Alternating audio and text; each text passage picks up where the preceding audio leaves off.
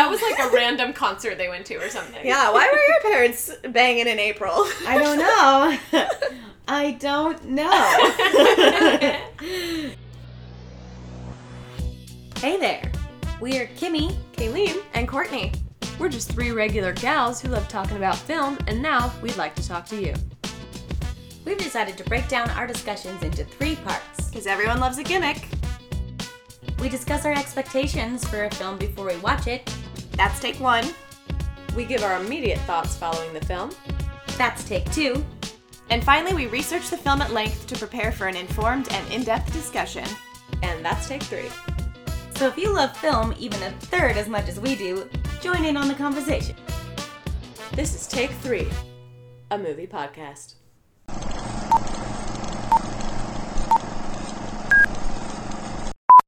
Well, everyone listening, this is a new kind of episode. We talked about it last week, but this is a little swippity swap that we're doing. Well, flippity flop. Ooh, new phrase. wop. Ooh, new phrases. Bippity bop. We're just like crazy now. So, as you should know by now if you've been listening, there's this other podcast called Take 3, a movie podcast with our boys that refer to us as their aunts. So they, in turn, are our nephews. Mm-hmm. And we decided a while back to do a collab, and this is it. So we're swapping formats this week. Welcome Very to the exciting. collab. Woo! Who wants to tell everyone what it is? We are going to be doing a discussion on the movie The Lobster by Yorgos Lanthimos. Yes, and our intro should have told you how it goes. Yes. Yes. And on the other side, the Take 3 movie podcast regulars, they're going to be doing our format for We Explain Movies on their channel. Mm-hmm. And they're going to explain the entirety of The Lobster. So we recommend going to listen to that before you come over here. Yes. Unless you've seen The Lobster. Yes. But either way, listen to both because Yes. they're going to have plenty of Yeah. facts and fun things to discuss. Also, like, if you're used to listening to us a lot, if you've listened to a bunch of our episodes, you're gonna miss one. Like, it's our episode. Yeah. So you have to go listen to it. Ideally, if you have a lot of time, I think the way it should go is listen to their episode, watch the movie if you've never seen it, because then you'll just have a little better of an idea, and then come listen to this. I would agree. Yeah. Enjoy those next 6 hours. We'll see you soon. We'll wait right here. Crickets, lobsters. It's also on Netflix, so it's easily accessible. Yeah, and it's excellent. Hope you've seen it because we're about to dive right into it. Yeah. Take 1. So these are our pre-movie thoughts before we go and watch it again. We've all seen this movie, I think. Just once? I've only seen it once. Yeah, I've only Cool. seen it once. So Yeah. so we're on the same page. In theaters. We saw it in theaters. Did you see it in theaters, Courtney? No. You didn't? Oh, I thought you did. No. So when did you watch it? I don't know. Oh, okay. When it was on Amazon. Okay. So it's been a few years for us, so probably for you too, right? Mm-hmm. Yeah, so we're all like a little distant from it. What do you remember? Like, what do you remember feeling? I remember, like, thinking, you can do this? You're allowed to do this Yeah. in a movie? Like, that's what I'm so excited to do, this version of the podcast for this film, because I've been asking myself these questions about Yorgos Lanthimos films since I watched them. We've literally had conversations like this. Yeah, like, what does he tell people? You know, Yeah. what does he tell them on set? Like, this is the world I've created. These are all the cultural things that you have to do. And I'm just really excited to figure that shit out. And when I watched it for the first time, I was like, what does this mean? Yeah. What does it all mean? I hope it's all purposeful and he's not just like... And because we've seen multiple Yorgos films, all of us, we know that is a thing he just brings to them all. Like, they could all exist same universe. They could. Oh, for sure. Yeah. The family from Dogtooth is definitely down the street. Yeah. Killing of a Sacred Deer. Yeah. Even The Favorite, it's just in the past. It's just in the Yeah. past. I feel like The Favorite in terms of, like, cultural rituals is a little more reserved. It's different, yeah. Than like The Lobster, Killing of Sacred Deer, and probably Dogtooth, as far as I know about it. When I watched it, that was the thing that spoke to me the most. Yeah. The language and the social norms is Yeah. the biggest. And Yeah. I love the social norms of it. But also the concept you're only given a certain amount of time on this earth to find a mate, and if you don't find one, you get turned into an animal? What? Yeah. And An animal. I like that you have to, like, think of why, too. People don't really choose ocean-based creatures. Yeah. Wow, I just had this big instinct of I would want to be an ocean creature because I want to know what's up in the ocean, but at the same time, ocean creatures die like that. You'd be chomped up immediately. Right? Unless a sea turtle's pretty good. Sea turtle. Maybe I'll be a sea turtle. Ooh, what would you be? Well, I could be a lobster, I suppose. I would be a fox. Nice. Yeah. Oh, why? Because I feel like I would be free to go about my business. I'm a predator, but not like a mean one. How long do foxes live? I don't know. Let's not talk about that. I'm beautiful, and I could find a friend. Maybe a nice hound. Oh my god. Do you know, Kimmy? Oh God, I don't know. We totally didn't prep for this, so this Yeah. is like, think of No. one now. That's okay. Maybe if I take 3, we'll know. And I'll come back with more fox facts. I've Yeah. already decided to be a sea turtle in 2 seconds, so sea turtle. What else do you remember about the film? I mean, we've talked about this before on the pod too, but I remember being annoyed at the ending. Yeah, I remember Because- that was a huge thing. I'm I excited. liked it. Yeah, I'm excited Again, for you to spoilers watch it for The again. Lobster. I really did like the movie as a whole, and the ending doesn't make me not like the movie. I just felt that I didn't think there was enough reason to give me a did they or didn't they ending. Yeah, so I am excited to see how I feel about it this time around, especially knowing ahead of time how everything goes. I don't know if it's too soon to discuss it or not, but I don't know if it's so much of a did he or didn't he ending, really. Oh, you think that there's a clear choice? I definitely think that there's like a sense of ambiguity. I think you're meant to choose for yourself. I don't Because know. you could say that about everything. Like, unless you see it, you don't Yeah, know. I Yeah. mean, it's the same thing as Inception. You can tell me all the facts you want about whether or not he stabbed his eyes, but I didn't see it. No, So, that's true. yeah. Before I come back with this, I want to watch it again. Yeah, true. Yeah, I remember liking it. I thought the style was really unique, and that makes me excited for all of his movies. It's hard to say if I like this better than The Favorite because they seem so different, whereas when I compare this to Killing of a Sacred Deer, it seems a lot more fair, and I liked this a lot better than that. I'm mostly excited to see it again because it's had room to breathe. I don't think it's a hugely rewatchable film. I wouldn't seek it out often, but I know there was a lot of humor in the weirdness and in the darkness. Yeah. And I'm excited to watch that. I also just remember really key scenes like the dog scene. I remember I loved the character of the nosebleed girl with nosebleeds. Yeah. I loved their weird nighttime rave with headphones. Yeah. I just love the wilderness people. Like, can we talk about that? How you can Yeah. escape the resort and instead become like a wilderness person Yeah. and pretend to have a spouse. It's and like- But Either- even that is still kind of a prison in itself. yeah, I mean, this whole world is built on like these societies that you can't escape. Which is what they end up... I mean, that's like, ends up being the crisis because, well, fuck, I found my mate, but she's on the outskirts, so we can't mate, and it's like you either have to go all or nothing. There's no middle. But for all we know, that's just how Ireland is. I'm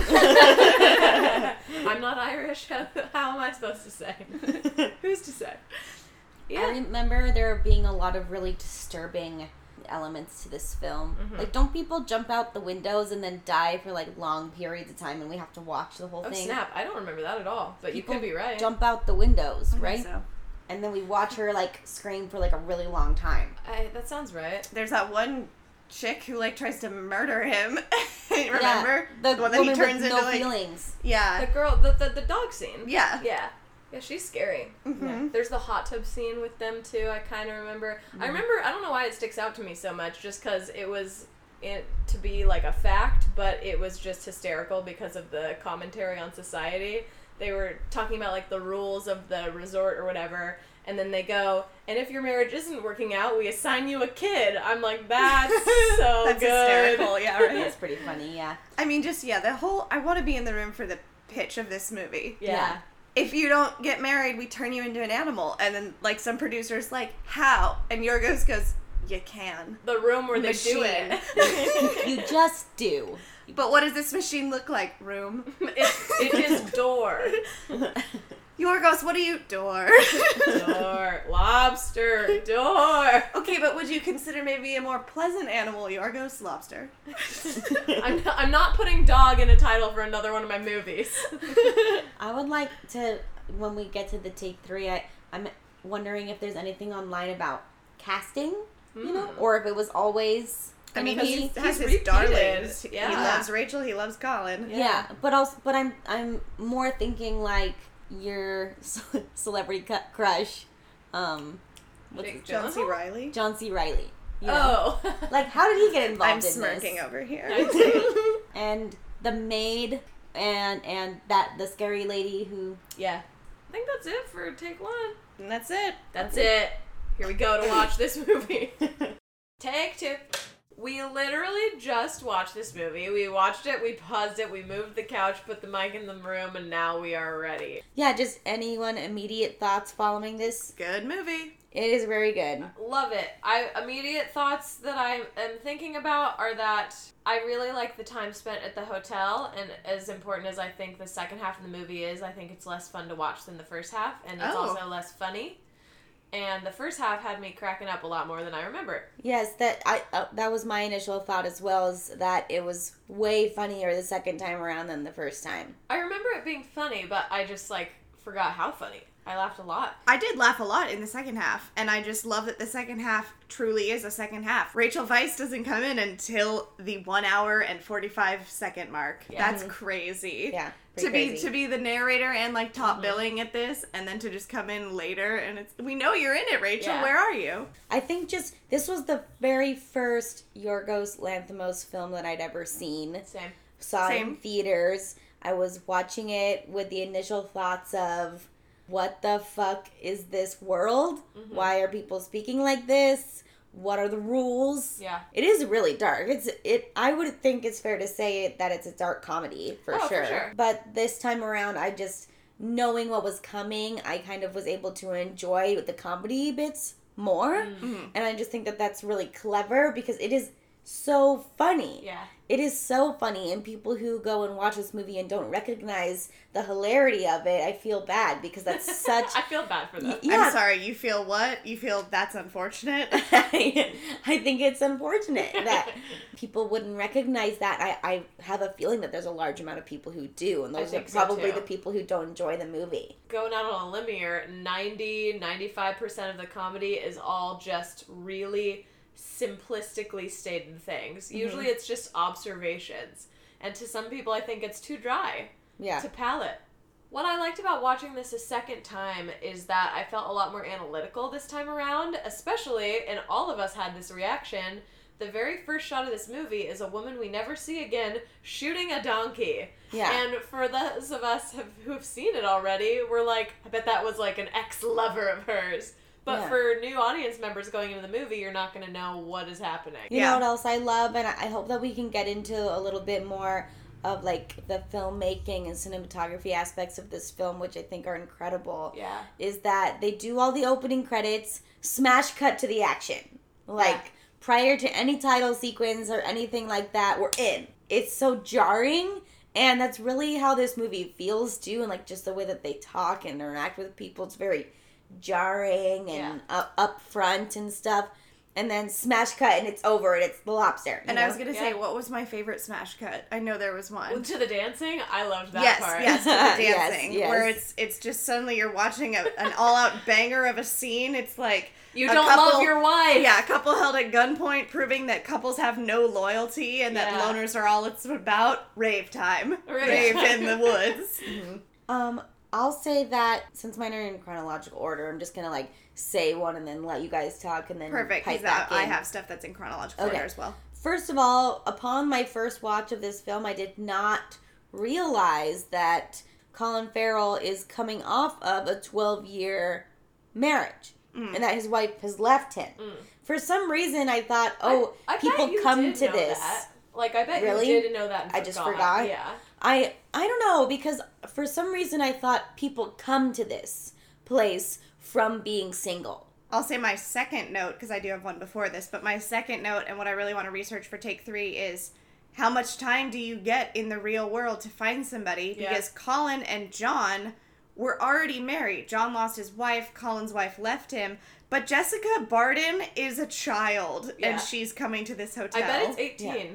That's terrible. Yeah. You think it's because 18? I bet. I mean, maybe if she's there and it's just either like 18 or 21, because she's like, in real life, she's like, I think filming this movie, I want to say she was like 20. Yeah. Wow, okay, yeah, so she's really baby, and she reads her friend that letter of, like, Yeah. at the prom, no boys wanted us, and Yeah. it's like, was that your only shot? Seriously. Yeah. The prom? Yeah. The woman or John C. Reilly, one of them said, oh, my husband died this many days ago. So they were thrust right into this. Immediately, Yeah. Yeah. Also, being in a partnership shows you all the benefits that it's generally looked at as a benefit of being in a partnership rather than being in solitude, right? Yeah. And they even like do that The skits. montage, the skits of them. This is what it's like when you are alone. Bad things happen to you. You This will is- choke and then get raped and then you will Yeah. die. Yeah. It was a really funny scene, but what also I saw is, and I couldn't remember this from the first watch, but Colin Farrell's trying to rub the pain-relieving balm on his back, and I was like, you know what? I bet that's way easier with a partner. Totally. And it's just shown how much more difficult your life is in solitude rather Yeah. than with a partner. When, especially in our current day, being on your own and independent is thought of as like a strong trait. Yeah. And I just thought that was really interesting. And that's still very recent for our history to have that be a strong trait and not, oh, that's a bummer for you. Yeah, that's true. You know? Oh goodness, I found that really funny because I'm watching this and it's like, yeah, they are kind of just doing menial tasks together, but it is absolutely adorable and so sweet. Yeah. Because it's like, yep, that's the only part of my back that I can't reach. How funny would it be if instead of him asking her questions like, what's your blood type? Are you short-sighted? If he goes, have you seen Breaking Bad? Yes, damn it. Have you seen Dexter? Yes, damn it. That's cute. Backtracking a little bit with my notes, I really appreciated how there is no in between in this world. Even if you're with the couples, you have to be in a couple. And even with your loners, you have to be with the loners. Yeah. Otherwise, you'll get something like the red kiss of death, pretty much. It's established very early on with Colin Farrell asking if there's a bisexual option. You cannot be bisexual, and you can't even have a half size in shoes. Yeah. He wants a 44 and a half size shoes, and it's like, no, you cannot be in between anything. I would like to know where this movie is supposed to take place in the movie world, not in real life. Because there's tons of accents. Yeah. Yeah, because they don't make people conform to one accent. Oh, wait. Weren't you saying that you were reading that... I asked when he's in bed with the psychopath what she's reading, and it says A Brief History of Europe. Yeah. I wonder if it's like a world where Europe has no longer existed, and it's like, here's what Europe used to be, but now we're just a conglomerate, of everybody. Yeah. Maybe. Yeah. Or maybe this is just in the future.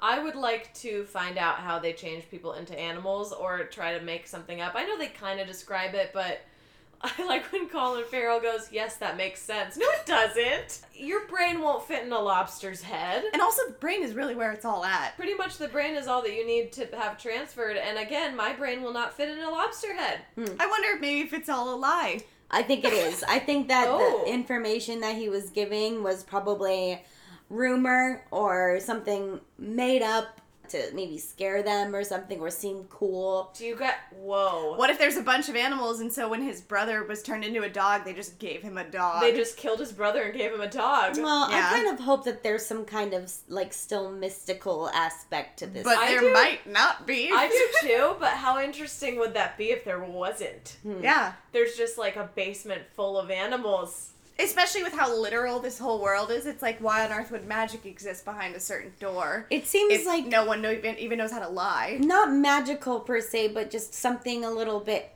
heightened. Face-off logic. Yeah, yeah, because everything seems very scientific, like the way that they describe the surgery, if that happens to be true. I love that this is inciting so much discussion because I feel like there will be no answers found.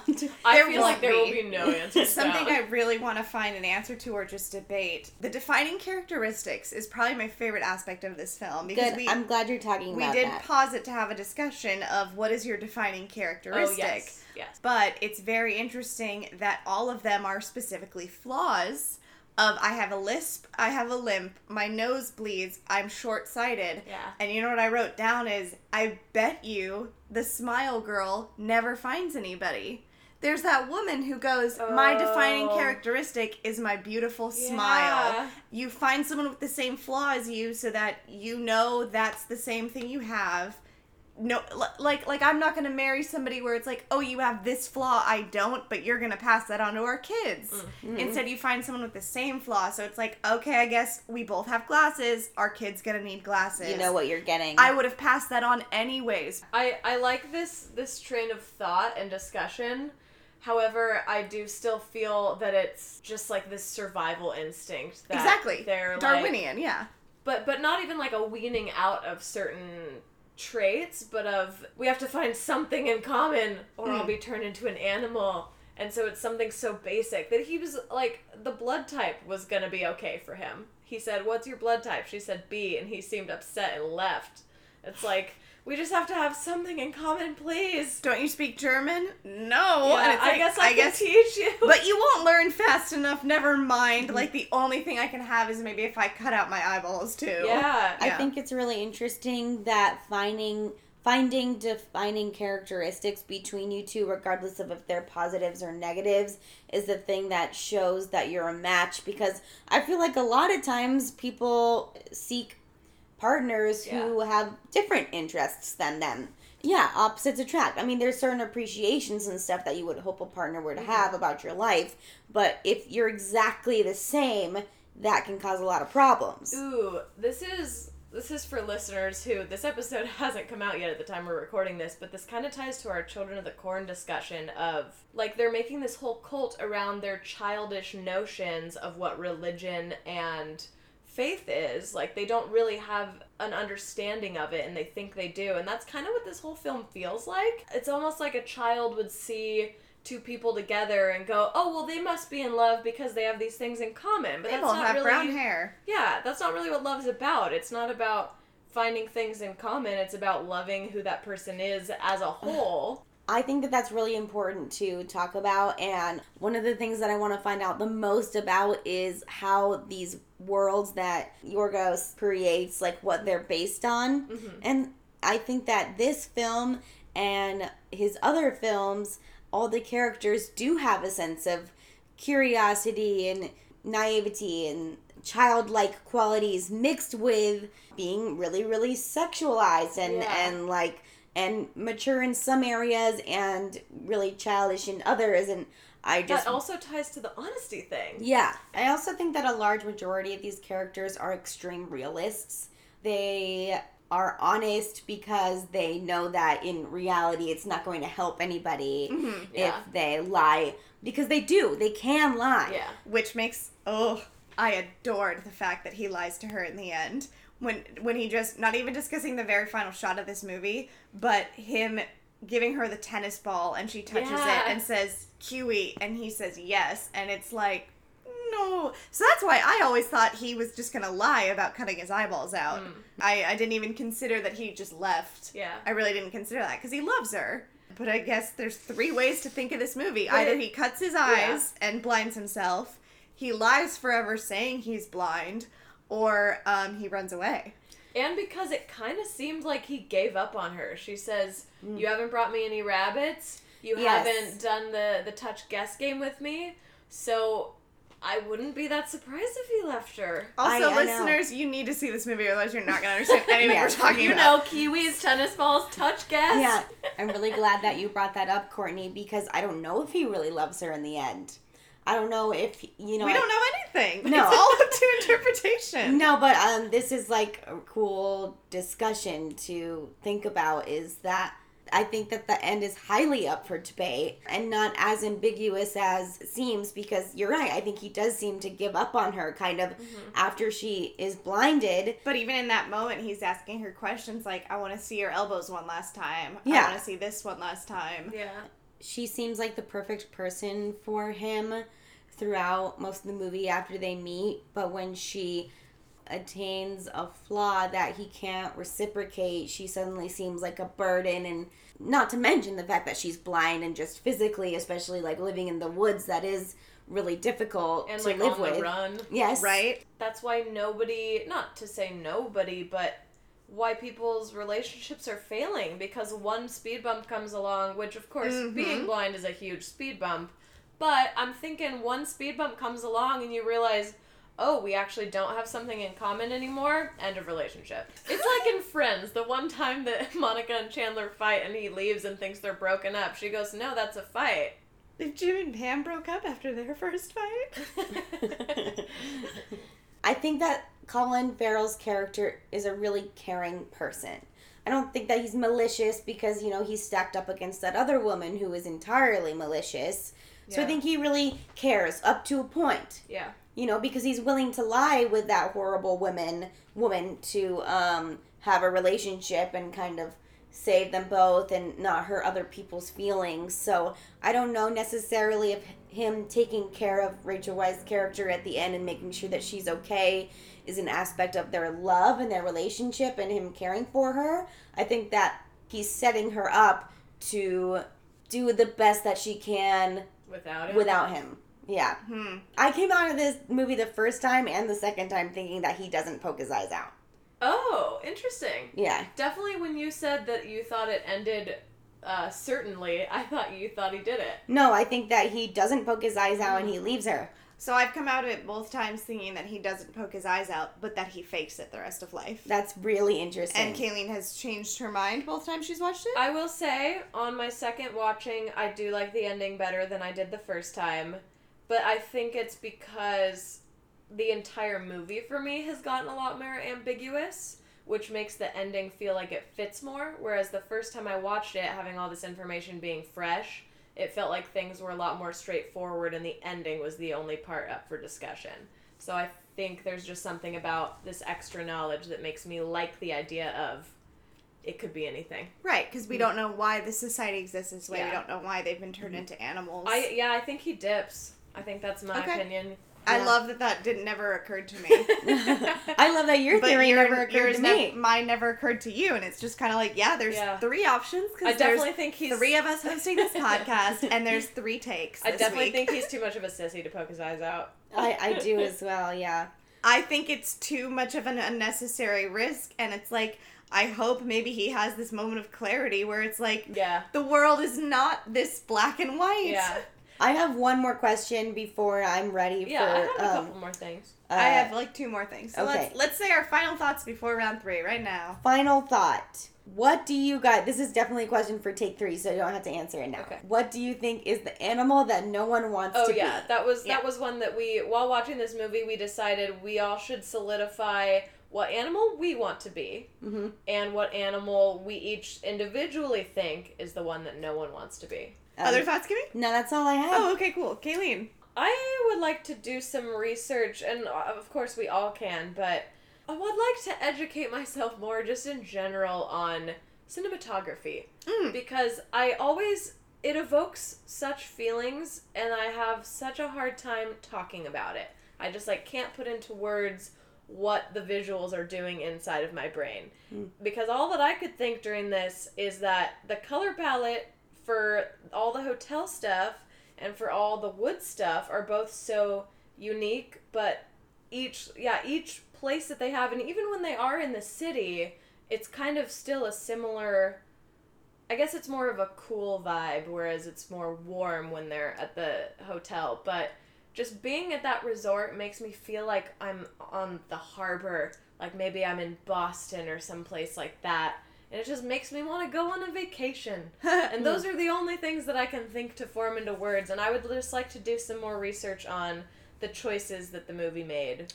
Honestly, for cinematography. The more filmmaking that I do, the more stuff that I notice that you really aren't supposed to notice, because some of the best cinematography and camera work is the stuff that you're not supposed to take notice of. Like, it's just supposed to make you feel away. Yes. So something I'm really proud of myself for noticing upon this watch in terms of cinematography is when he is fleeing from the psychopath. Yes. And he punches her in the stomach and he's running away from her. He runs down that cool set of stairs that parts 2 ways. Yeah. And then when he's going down one by himself, he's still mirrored, and there's a mirror right next to him. And it's just kind of like, you can't escape it. You're always destined to be with another person because You're not allowed to just divulge and go cool. down a different path. Somebody's going to come and get you, and you have to be with somebody. And so it's either you're with a partner in this mirrored staircase, or you're with yourself in this mirror. And it's like the hotel or the loner squad. You got to choose. That's a and good shot. they even have that moment where they're shooting targets, and they say, notice how the targets are single people. The things that I would like to discuss and look more into in Take 3 is just the idea of animalistic instincts. Humans are animals in a sense, and our instincts in this case, we have so much more abilities than, let's say, like a dog or a monkey, where we can lie and match up with people to conspire. Yeah. And it's really interesting because all of them still are trying to live, and even in like that couple with Olivia Colman and her partner in that scene, it's just kind of like, even in that moment, you're willing to betray and you're willing to abandon somebody if it means saving your skin. Ooh, you saying that makes me really... Because obviously I think there will be a lot of overlap with actual film stuff amongst us, so this kind of makes me want to branch out and say that, like, my side project, aside from that, will be... Maybe I can study, like, relationship or child psychology. Nice. How that compares to how they behave. Off air, we're going to have a whole bunch of talk about who's looking up what. So I mean, stick with us. Yeah, there's definitely going to be overlap regardless. Oh, like, no, I know, but like it's going to be fun to go our separate ways and like dive into something else. Yeah. So here we go with Take 3. Alrighty, guys. This is like the part I think that we're all the most nervous for, just because it's like, first of all, there's a lot. There's a lot on this movie. There is. It's been out for a few years, so people have just had so much time to talk about it, and now we just had to go gather bits from all over. Yeah, I'm going to go ahead and say that I pretty much shot myself in the foot with saying what I wanted to find out. Oh, yeah. Because I definitely didn't find out any answers that I wanted to find out. Yeah. But I still found a lot of really cool information that is kind of like in the vein of what I wanted to discuss. So. That's pretty much how I felt, too. There were certain things I was kind of more trying to get, but I ended up getting similar things, but not the exact thing. Don't go looking for answers. Let the answers find you. God. So wise. Yeah, so I think we're going to start out with the kind of the basics, the numbers. So I did a little bit of research on box office and just some fun facts about that. Screen Junkies / Phantom Entertainment has these really good videos called Charting with Dan, and I'm not really a big box office person. That's not really something I've ever sought out or studied or cared about, really. But I've watched some of his videos, and he makes it look really interesting and entertaining, and so I kind of had a little bit more knowledge to go off of when looking for this because of that. So I just wanted to say that I did use Box Office Mojo for most of this, and then did some calculations myself based on the info. So opening weekend, when this movie originally came out, it actually did not have a U.S. release. So this came out in October of 2015, but did not get a legitimate U.S. release until May 2016. Wow. When it came out over here, I imagine people had already heard about it, it had already been to festivals and kind of gotten some buzz. It made $190,000 opening weekend in the U.S., and it was only in 4 theaters. Okay. So that's $47,000 per theater. Yeah. I was going to say that's not a lot in the grand scheme of things, but if it's Right. only a release in 4 theaters, that's a lot. So that's a lot. Yeah. And just like to kind of put it in perspective, Joker just made $22,000 opening weekend per theater. Wow. $47,000 is a lot of money. Mm-hmm. Their overall budget for this film was $4.5 million, and their total worldwide gross at the end of it was $15.5 million. 58.7% of that was U.S. and 41.3% of that was international. Wow. Moving on. Everyone listening to this should definitely either have listened to the Take 3 AMP version where they explain the whole thing if you don't want to watch The Lobster, or watch The Lobster as well. And in this world, everyone who does not find a mate within 45 days is turned into an animal. So a fun part of the research that I did was finding out what animal I would be, which we posed as a question for all of us. But in doing that research, I found that the Lobster movie website is still up and running, and you can take their quiz, which will pair you with 3 animals of your choosing after you take like a personality test. So what did you guys get for those? So we've actually talked about this on a previous podcast really briefly, but I got a fucking water bear. And I did too! I got a water bear. I love water bears. I think they're so scary I and fucking gross. hate water bears. I've hated water bears since 7th grade. What? Okay. Erin, you know those, I don't know what they're called. They're like those emojis of yourself. Those drawings. Bitmojis. Yes. Erin sends bitchmojis all the time. Bitchmojis. I didn't mean to say that. I was giggling. Erin says bitmojis of them with a water bear. Like the water bear's like playing a saxophone and Erin's like raising a fist. I find them so creepy. I For love people them. who don't know what a water bear is, it's not a bear that lives in the water. It's not like a cute otter. A water bear is like a multi-legged, trunk-nosed parasite. It's microscopic. Yeah, it's But pretty they disturbing. look like scary little fat. I was very pleased with the Lobster's website for including water bears. Right? Yeah. Wow. That was on your first try. You got the water bear. Yeah. Yeah. So that's so weird. Okay. They're so just pushing the water bears, man. So I got water bear, penguin, and cat. Oh, Okay. I didn't get cat. I got penguin. I got a cat. You got cat? Ooh. Yeah, I got a rabbit, a water bear, and a cat. Yeah. So, of those choices, which one did you end up picking? Penguin. Penguin? I had a really tough time because I instantly knew I wouldn't be a water bear. I chose water bear first. I think I'd want to be a penguin. That just sounds fun. Like, cat would be cool too, but I think penguins, I didn't research this, but I felt like they maybe live longer, and that just sounds fun, like slide around on your belly in the Arctic. Yeah, they're cute. Between a rabbit, a water bear, and a cat, I chose a cat. I obviously didn't want to pick water bear, but rabbits sound like too feeble of a creature and too... I don't want to offend anyone who likes rabbits, but dumb. Like, they seem like they're very vulnerable and aren't very smart to, like, get out of, like, victim situations. So, and they kill them in the movie. Like, they kill them in the movie. That's so, true. like, that's probably not a good choice. So that was definitely not your own personal choice. No, Yeah, I picked what's my your own personal animal. choice? If I were at this The Lobster World hotel and I didn't find a mate, I would choose to be an elephant. Oh, wow. This is because they live 50 to 70 years. Mm-hmm. They have been shown to exhibit their own self-awareness. They're very smart. They can learn to do tricks and, like, art. They paint. Yeah. And they recognize and protect their young, like, in human-like ways. Humans like them, and they are known to be social creatures. That's a very sweet choice. Yeah, they have funerals for one another, don't they? Yes. They do, yeah. Yes. So I varied it a little bit, but I pretty much stuck with what I said kind of as a joke in one of our earlier takes, is that I want to be a sea turtle.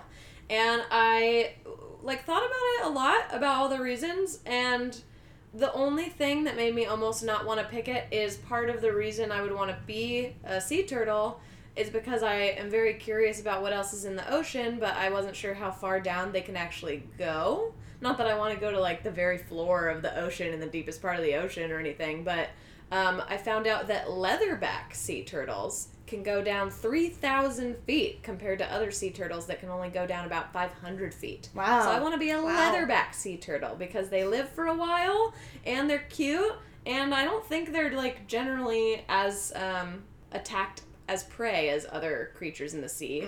And I just think that would be chill to swim around in the ocean and discover stuff about the ocean for the rest of my life. I had two.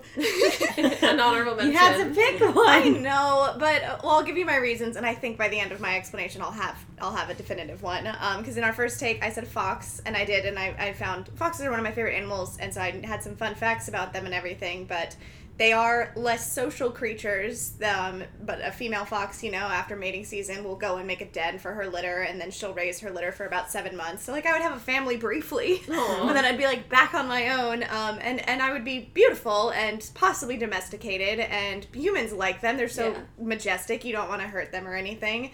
And they are very independent and self-sufficient, and so I do think I would like to be a fox. Hearing your guys' both responses, though, now, my honorable mention and, like, my second one was an orca. I know a lot of orca facts, and they're just so social, and they're so emotional. And you and I could be friends. I think we could be friends. Be So, orca. We'll ditch Kimmy Land. okay. Yeah. Yeah, I would like to be an orca, I think, just because females are typically the leaders of their pods. Be with a family, I would have the human-length lifespan. Travel the whole globe, swimming like hundreds of miles a day. They can thrive in different types and temperatures of water, and they're gorgeous. My last fun facts about the animals in this world, and then what the director and actors had said about what they would choose if they could choose to be an animal. All three men on a panel that I watched, it was Yorgos, Colin, and Ben Whishaw, who plays the limping man, David, and the director, respectively. They all picked birds. Yorgos and Ben Whishaw picked an eagle, and then Colin picked a falcon. Oh. And then the two women that were on the panel that answered, the girl who plays Nosebleed Woman, and then Rachel Weisz, who plays, I think her name's Jessica Barden, and then Rachel Weisz, who plays Short-Sighted Woman, they both picked horses. The girl said a horse, and then Rachel, she said, a pony owned by a 13-year-old girl. Oh. That's adorable. And I thought that was really cute. Forever. Yeah. That's cool. So those are what they said they would like to be turned into. You want to go talk about casting and auditions and stuff? Okay, yes. So I did a little bit of research on casting and like the audition process. Rachel Weisz actually saw Dogtooth and contacted Yorgos and said, I would love to work with you. I would love to do it. I think your films are great. Please let me be in one. She was given the script for The Lobster and she originally declined the role because she read the script and she claimed that she wasn't imaginative enough to detect the tone of the piece. So that kind of says a little something about what his writing might be like. On the page. Yeah. And then apparently she had dreams about finding rabbits and stuff, and so she called him up and she said, I can't stop thinking about this. Please, can I have the role back? And he was like, sure. Aww. For the audition process, I found a couple of fun things. For the favorite, Emma Stone in the audition room was asked to pant like she was giving birth throughout her entire lines. Love it. Nicholas Hoult, during his favorite audition, was asked to imagine that he was surrounded by a bunch of invisible force fields. Barry Keoghan and Rafi Cassidy for Killing of a Sacred Deer were made to throw invisible tennis balls against the wall and pat their stomachs. Interesting. Basically, what they all kind of discern from this is that it's part of distracting them from attaching emotions to the lines. Oh, that's brilliant. Yeah, and he just wanted them to say them. They're not saying, oh, this is how I'm going to say it. Yeah. He just wants to hear the lines. Nicholas Hoult, in an interview with Lanthimos, said that there were actually a lot of games like that throughout the rehearsal process. And that he's not really sure how it affects the performance. And Lanthimos subsequently said, yeah, I have no idea either. Oh. Something else that I read was that during the production of The Favorite, they all went over their lines over and over again by rote so often that they had the whole script memorized when they began shooting. And for people who don't know, by rote is just memorizing the lines as words and not with feeling or emotion, and that kind of gives you some insight into why they speak the way that they do. Going into some, general Yorgos stuff, I think it's important to note that he is from Greece. I mean, we all know that. He got into filmmaking by directing commercials and music videos and short films. That. He actually left Greece because it was very impoverished, and he says that it wasn't a very good place to develop his filmmaking skills. There's just not a lot of opportunities and resources available to them. So when they moved to America to create his films, it was something where his films were better realized with what was available to him as far as filmmaking goes. Yeah. Yeah, one thing that I found interesting, all the films that we think of, like Dogtooth, The Lobster, Killing of a Sacred Deer, they were all co-written with someone else named Efthymis Philippou. Don't know if I'm saying these names correctly. It's funny because Yorgos has a very Greek name too, but his just seems so much more phonetic. Yeah, than all the other names I'm going to try to say today. But Efthymis Philippou co-writes these with him. And then I went and looked at his IMDb, and he has 3 other films that he's written without Yorgos, all of which are Greek. 2 of which look extremely avant-garde, like very similar style as The Lobster in those movies, but like even crazier. And then 1 kind of seems like it could be a Yorgos film. It's called Pity, and it kind of seems like the movie it's like this guy and his wife gets really sick, but then he starts to really like the attention he's getting from his wife being sick, so he's constantly trying to have bad things happen to him. I also found there was this really cool video that IMDb made that I guess they do for a lot of directors. It's called Director Trademarks. And some of the things they pointed out are that and they would show scenes from multiple Yorgos films. They often have environments that are sterile or sterile looking, like take place in a hospital or a really clean hotel, things like that. There's always blindfolds, which I didn't really realize, but there's one in for sure. It's killing of a sacred deer for sure, right?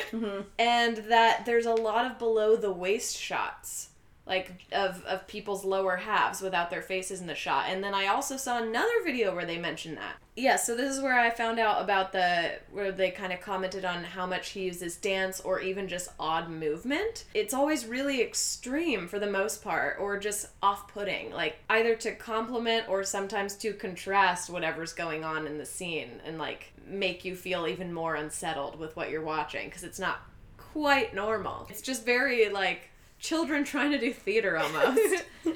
Okay, and then I also just saw some things. Do you guys have anything on directing you want to say before I go into more of that kind of stuff? I found out that Yorgos has stated that he finds the filming portion of filmmaking extremely stressful because of its permanence and quick pace. You're going, and you shoot a scene and it's like, oh, that's it. That's what's going to be in the film. Goodbye. There it goes. You know. So, yeah, I saw a couple of Yorgos interviews and some interviews with the actors just talking about what it's like working with him.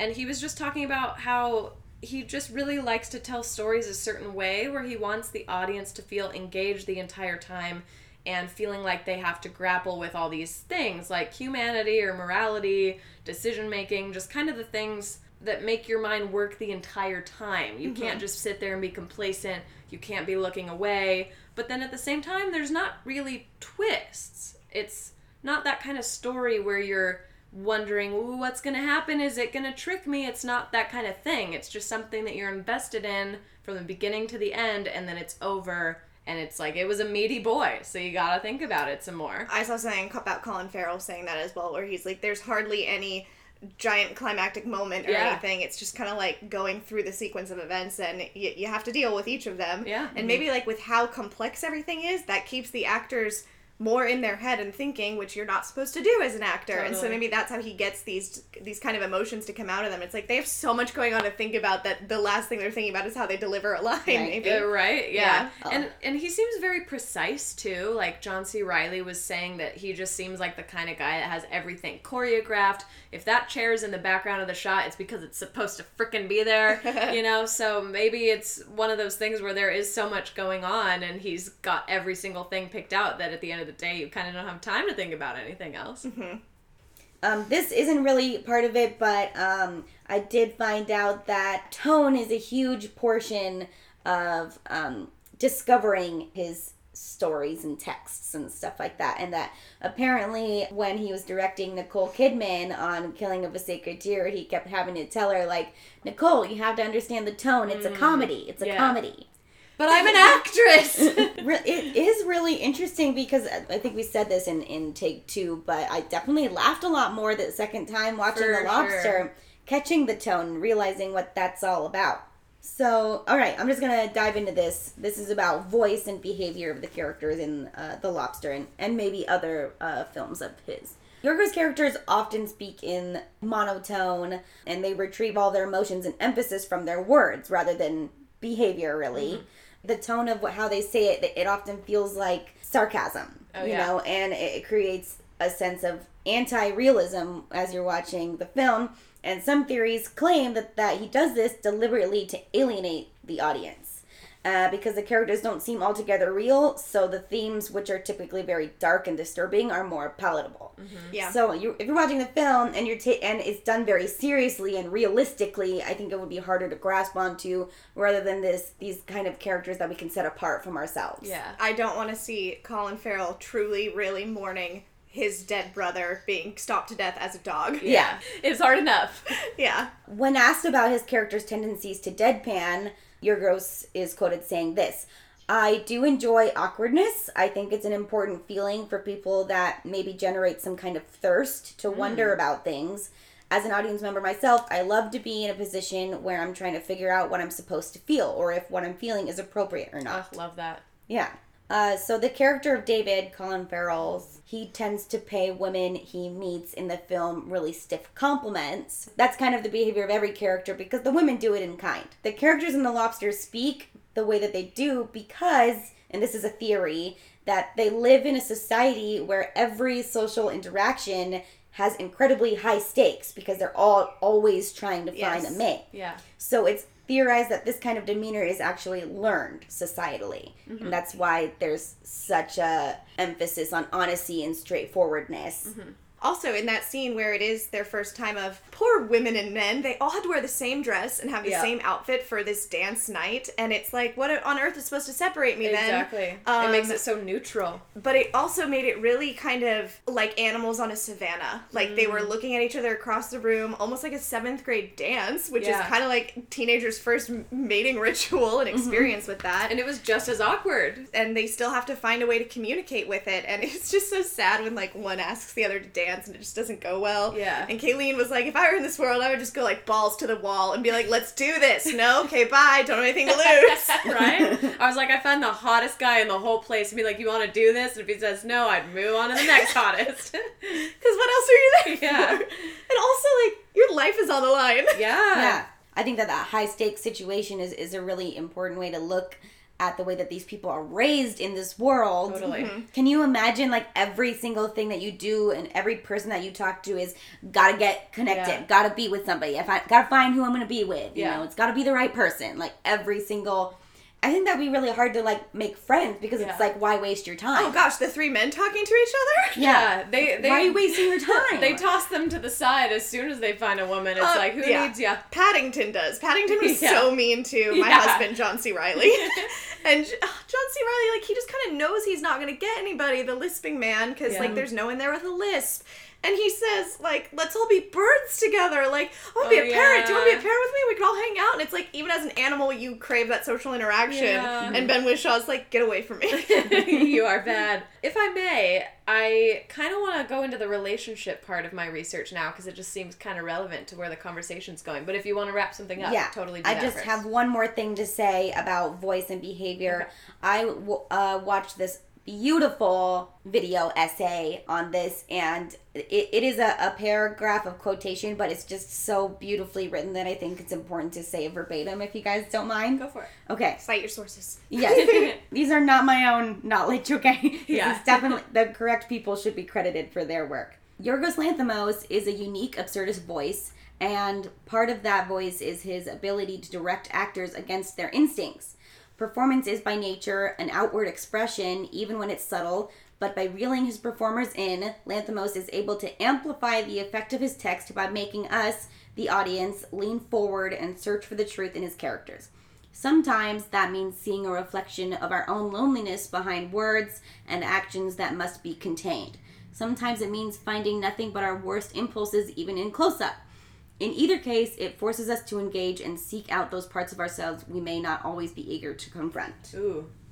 Very nice. And he always does it, like, with so little. Mm-hmm. It's exactly that. It's the close-ups, and it's you inferring, and it's you projecting on what it is that you're seeing. Yeah. Mm-hmm. Yeah. And I think that's why he makes everybody talk in monotone and straightforward like that, so that we're not kind of distracted by, like, the emotionality of the characters, and we're forced to listen and attribute those certain characteristics to that person without kind of the other things getting in the way. And that's kind of how our thoughts work too. Like, my thoughts aren't really coming out in the way I plan to say them. Exactly. They're just coming out raw. Mm-hmm. And my one note on that, because it's something that I found in why he asks actors to voice things the way that they do, and Rachel Weisz, who we don't see until the hour mark, she does everything through narration.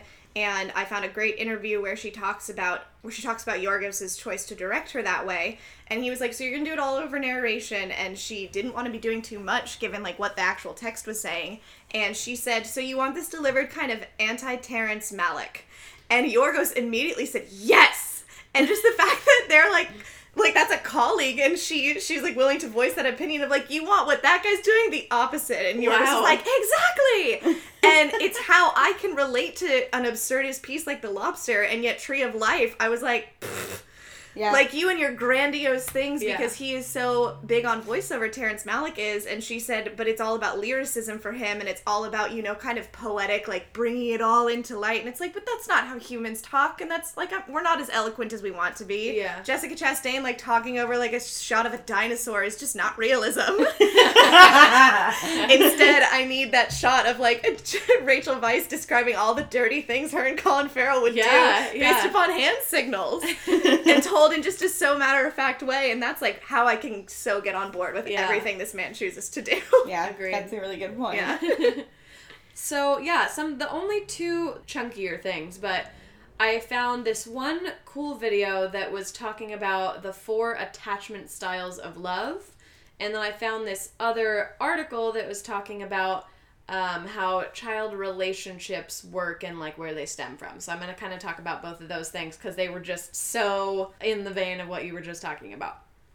So I'm going to kind of skim through these, but the 4 attachment styles of love that they highlighted is secure to high emotional intelligence, which is number 1. It says that this is somebody who can evaluate and overcome their problems easily while obtaining self-confidence. Mm-hmm. Number 2 is anxious and preoccupied, people who romanticize and fantasize relationships, looking for someone to save them or who they can save. They often overanalyze and mistake turbulent relationships for passionate relationships. 3rd is dismissive avoidant. These people are emotionally distant. They often seek space from their partner to avoid being vulnerable, and they often fake being unaffected by a relationship ending because they don't want to put too much stake in the relationship. And then the 4th one is fearful avoidant, which is people who are afraid to be too close or too far. They often have unpredictable nature or behavior and mood swings because they'll be clingy one day and too distant the next. Basically, what I was going off of for this is that it kind of seems like the only way that people are falling in love is by finding someone within their own category in this movie. Like, I would totally group Colin Farrell and Rachel Weisz as both being in the anxious, preoccupied state where they have this really romantic view of what their relationship is going to be. But as soon as there's a rift, what are you going to do? Exactly. And that's the note that I had, is it's like, well, one small thing kind of ruined this fantasy, and now he may or may not have totally dipped on her. That's pretty much all I gathered from that, but I just thought that was interesting because... That was so cool. And they said, too, like, these aren't distinct categories. You can have bits of all of them as with anything sure. Because as soon as you started describing one, I was like, heartless woman, but that she can't even function that way. And then also, like, the woman who launches herself off of a 4th-story window. I mean, she's... Yeah. It's hard to, like, match people exactly, but that's humanity. And I think even the first one, which seems like the perfect human, can still be distant. Like, they can have this higher emotional intelligence and still, like, maybe not be portraying their affections back the right way or something. Oh, God. I wonder which one I am. Oh, God. All of them. We are all of them. I don't know. Yeah, I don't want to look into that. I don't either. That's a can of worms I'm not ready for on this Saturday afternoon. But then the next part, which is what I was more excited to talk about, because it was really just this one thing that kind of sparked my mind to go on this whole tumbleweed, like, snowball effect. So I'm just kind of going to talk about how I thought of things. So basically it was saying that the whole psychology behind childhood relationships have to do with kids' relationships to their parents, because that's, like, the first relationship you have, unless you have siblings, and you have that too, of course. But your parents are kind of teaching you what relationships mean and what kind of effort you're supposed to put into them, and they're the ones who are going to teach you how to behave. So what that made me think is that in this universe, parent-child relationships are probably very different than they are for us in modern-day America. Because, you know, we're being raised in a certain way where we're allowed to be kids first. And then, as we get older and we start being interested in, you know, sexual or romantic relationships, then your parents are going to start easing you into it. Again, there's no deadline on it, at least in, you know, modern American culture. Whereas in this world, they're probably at a very young age taught the mathematical and scientific ways to get a mate because it's a need to survive situation. This is what they're going to grow up thinking human connection is like. And if we really even start to dig into that more, when I'm 5 or 6, I am not at a mental place where I'm going to understand love. I am not at a place where I am going to understand all the complexities of a relationship. And if somebody is telling me in a very mathematical way from a very young age how it is that I'm supposed to attract someone else, I'm never going to develop a natural relationship. It will always be forced. And then that just spiraled me into thinking, it's why when they go to this hotel, everybody, like we've seen, is just very, they're straight to the point, like, do you have this in common with me? No. Okay, moving on. And the only time characters truly fall in love is when they turn off their inhibitions and they're loners. So this society totally fucks you, because if you fall in love the way that really you should be, and the only way you truly can, which is not in a mathematical way, not in a, pre-planned way, you can't, because you're a loner and you're not allowed. But then if you go the reverse, you're not really falling in love because you're just kind of evaluating someone and deciding they check all your boxes. Mm-hmm. I don't think this world gives anyone the opportunity to develop interests. It is not a world of finding your mate based upon what you like. It's a world of finding a mate based upon your own innate abilities or disabilities. Yeah. If you're not finding somebody who limps because that's the thing everyone points out and says that you do, because there's way more to that character, and we don't know what anyone's interests are. I mean, even when it comes down to, Colin Farrell and Rachel Weisz's characters, finding common ground and what they like to do, they first like to listen to music and dance together because that's what the loners like to do, but then later when she's blinded, it's oh, let's play Touch, Guess, Think, Win. Yeah, because that's, all that they can do together. And then, something in this world that I'm kind of puzzled by and would love to hear your 2 cents on is, we talked about how the woman who says her defining characteristic is her smile, and I was I don't think she's going to end up with anybody, because everyone's so self-deprecating, or it's they just wouldn't be attracted to that. Instead, it's about something that they can more find in common ground with. The couple that we really see together for the longest time is the couple that is together because of their voices, the hotel managers. That's their defining characteristic, and it just makes me wonder, well, how did they find the time to study music or anything like that? But someone else who does that and who does not turn on their spouse and shoot them in the face is the loner leader's parents. They are together and they like to play music together, and I read somewhere that their music is really kind of opposing, but it complements it. They're not sitting there playing the same song the way that the hotel managers are, where they're singing the exact same thing together. They're playing different instruments that complement each other, and their relationship seems to be happy. And also their daughter's a loner, so I'm wondering if maybe at some point they were, and maybe they fell in love and tricked the system and are actually genuinely in love. Just because their relationship seemed different than other people's.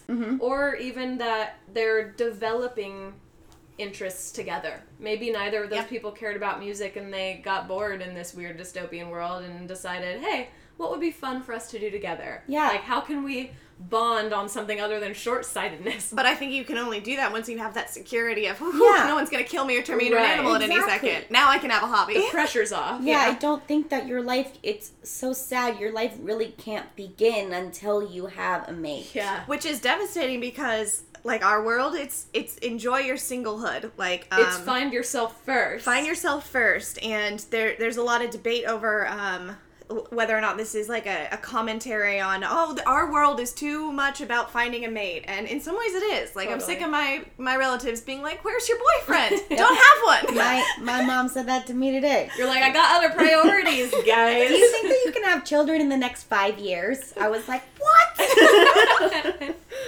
Jesus. 5 years? Yikes.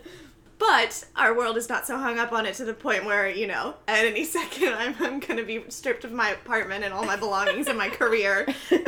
And my human form. Yeah, I can live as a spinster. We all can. No one's going to harm us. No one's going to punish us except, in a shamey way.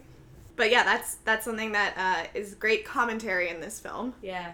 Where should we go next? Maybe things that can tie into other things we want to actually talk about. What do you guys really have to say about cinematography, color theory, anatomy of a scene? Next, I would like to kind of come off that with a few comments about scene anatomy and symbolism, because I think that the things that I discovered kind of tie into what you were just talking about. Perfect. On the first day where everybody sits in the breakfast room, everyone is sitting alone, who's just arrived at the hotel. They're all facing the same way, and they're facing the room with all the couples in it. Yeah. And that's kind of motivation to find that's so a mate. effed. Yeah, it's messed up. Look at all those happy people, you stupid idiots. I have found out that Fun buttering your toast. With one fucking hand. I actually found out that they decided on that day the setup of how that shoot was going to go, cool. based That on is the cool. room, and I love things like that where it's you really can't decide exactly what you want until you're there in the space ready to go, and that is very troublesome for filmmaking, but it's kind of like the nature of the beast. Okay, so then I guess I'll talk about some of the cinematography things that I found out. I saw that they did not use any studios when filming, all locations, and they also filmed the entire film with natural light. Not to say there aren't maybe some things they went back and edited or put, color gradient on over, but they used only natural light for the actual filming. It said that they wanted muted colors to portray a sense of dystopia, and that they didn't want to have stereotypical, futuristic dystopian colors or costumes because they don't want you to know whether it's the past or the future. And then this is just because, like I was saying in one of the earlier takes, that I don't feel like I know very much about cinematography. Had a couple film classes and being in theater school, but I never took any kind of cinematography class. So this is probably pretty basic, but it was this video that was talking about color theory in film and the HSB color model, which again I think is probably a pretty basic model, but it stands for hue, saturation, and brightness, and just how playing with just those three things can create an array of so many different feels, so many different moods, and so many different colors. So they kind of went through different things, like how for pretty much all of the Matrix there is some form of a green hue, even when you don't really notice it, and they showed a bunch of scenes where, because everyone associates green with that movie, but when you really see scene after scene, you realize how much it's truly there. Not only to show you that they're in this computer world, but also that it's a dystopian one, and that's why a lot of the greens are very dull. This is a harsh contrast to another example they used, which was how the Grand Budapest uses very bright colors, and even when scenes are dark, they're very vivid. And then this one's very muted. Yeah, so this one is very muted. It's a very harsh contrast to that, and there's also a very big color difference from the first half to the second half, because the first half is very warm and bright, and the second half was very cold and dark. So it just shows you how different these two worlds are and how they really are opposites of each other. And the first part has a lot of yellows, tans, whites, light browns. The second part has a lot of blue, forest green, dark brown, black. It's something that's, of course, in the back of everybody's mind when they're seeing it on how different it looks. And it's a total tonal shift, but the fact that you can point out exactly what they're doing with color to make it feel so different. Lastly, on cinematography, I found this video essay by Moises Feliciano. It talks about how there's often wide shots theorized to be giving us distance from the characters. Often when we're seeing things that are disturbing or off-putting, we're very far away, in a way I think to make us feel safe. And like this bad stuff is happening far away. This isn't necessarily scary or anything, but when Colin kicks the little girl, that's really far away. And it kind of shows in a way that the rest of the world is unfazed by the madness because they're still separated from it, and that just seems very commonplace. Very nice. Yeah. So we're nearing the end of our research. To close it out, we are going to talk really at length about theme and the ending, of course. But before that, I have just a hodgepodge of fun facts from research that I did about sort of random things. Cool. Including Tinder and how Tinder algorithms work. Because really, this hotel is basically Tinder. You are going to one set place to find a mate. And it all comes down to how likable you are and first interactions and whether or not anyone wants to talk to you. Like, the poor biscuit woman really is trying hard to sell herself to Colin Farrell, and it's just not working. And so I kind of wanted to look into what Tinder algorithms are like. And I don't even know how prevalent Tinder is these days. Do people use that? People are still using it. I think people still. I think I'll just say dating apps. I was gonna say there's dating just so apps, many dating apps now There's so that many I dating think apps. people are There's also, using like, 6. different cultures by which app you choose. True. Like, Exactly, yeah. I think that Hinge is more like long-term relationships nowadays, and like Tinder is for like hookup culture. Yes, and then Bumble is about safety, I think, and Coffee Meets Bagel is about people who like to write essays about themselves, apparently. And it's funny because that didn't used to be that way. It was like Tinder, you go there and who knows what you'll find. But now that people are kind of just owning it, like, I'm here to fuck, what you want. Yeah. Keep swiping if you're not interested. So what I found, though, is that pretty much your matches are kind of based upon how desirable you are. If you are constantly swiping yes to people, but no one is swiping yes to you, Ooh. you go way down, and Wow. you just aren't paired with people who have, it's pretty much That like an sucks. Uber situation. Oh, Like, no. you don't see what your 5-star rating is, but you have one. And so if yours keeps going down because of how much time people spend on your profile, how long you're matched with them, or whether or not you've been selected at all, you're kind of tossed to the bottom of the barrel. And especially if you're constantly saying, like, I super like you, or yes to you, but no one's doing that to you, and it's just heartbreaking. Wow. That fucking sucks. The harder you try, the worse it gets for you. Pretty much, but at the end of the day, too, and it's just kind of like, you know, if you're constantly on it and you're constantly swiping towards people, it's like the more you put into it, the more effort, maybe you're getting better matches as well. So I think that's how they kind of level the playing field. Like, maybe if it's like a percentage thing, like what percentage of people have even seen your profile, Yeah. but very quickly things can go very south. Wow. Which is sad because in this hotel world, who wants to hook up with the guy who had his hand stuck in a toaster this morning? Right. Because, you know, everyone just kind of sees your damage, and on top of that, he's got a lisp, and he looks like John C. Reilly, because he is John C. Reilly. I mean, I would have bolted straight for that man if I was in the hotel. Also, let's just, like, address the elephant in the room. Chubby Colin Farrell's still so fuckable. Oh, I had a fun fact about that. I have just so many, like, little things. Nosebleed Girl would have totally danced with him. Right? He is so, he's so good. And I saw an interview where they gave him, like, the typical woman question of, like, so how did you gain all that weight and then lose it all? And he goes, do you want to know the secret? I ate, and then I ran. And he was like, I'm not giving into this bullshit at all. He was like, I ate a lot. I ran a lot. The end. And I was like, you, king, Love do it. it. But also in terms of human mating rituals and everything, and also, I didn't realize it, but the 45 days you're in the hotel, that is your mating season. Is just kind of, that's how long you get, and you can extend it, but a lot of mammals do have a similar mating range of, like, the mating season is only a month that every animal gets together, and it's either you find a mate and you procreate, or you don't. Because that's just how animals work too. It's in seasons. It's not like you have as long as you need. Yeah. And then, So do you think that's why they chose 45?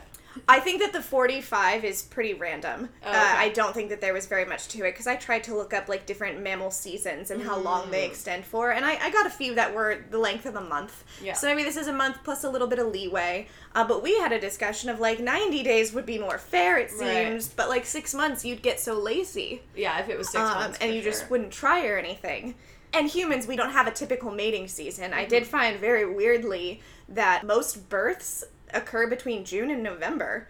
And I found that funny. I know how that is. I was gonna say, I know that September, the month I was born, is, like, the month for the most birthdays, and I think it's because most people fuck on New Year's. Oh, really? Because Yeah. I'm thinking, like, Valentine's Day, and then, like, a lot of people would be born in November. My parents. That was also then they got married. That's a weird conversation. Anyways, but, like, yeah, I have 2 siblings, one in September, one in November. You're born in September. Yeah. So, like, Kimmy and I are the outliers. That was, like, a random concert they went to or something. Yeah, why were your parents banging in April? I don't know. I don't know. Don't one of them have a birthday in April? Yes. Do they actually? I think my dad, I think.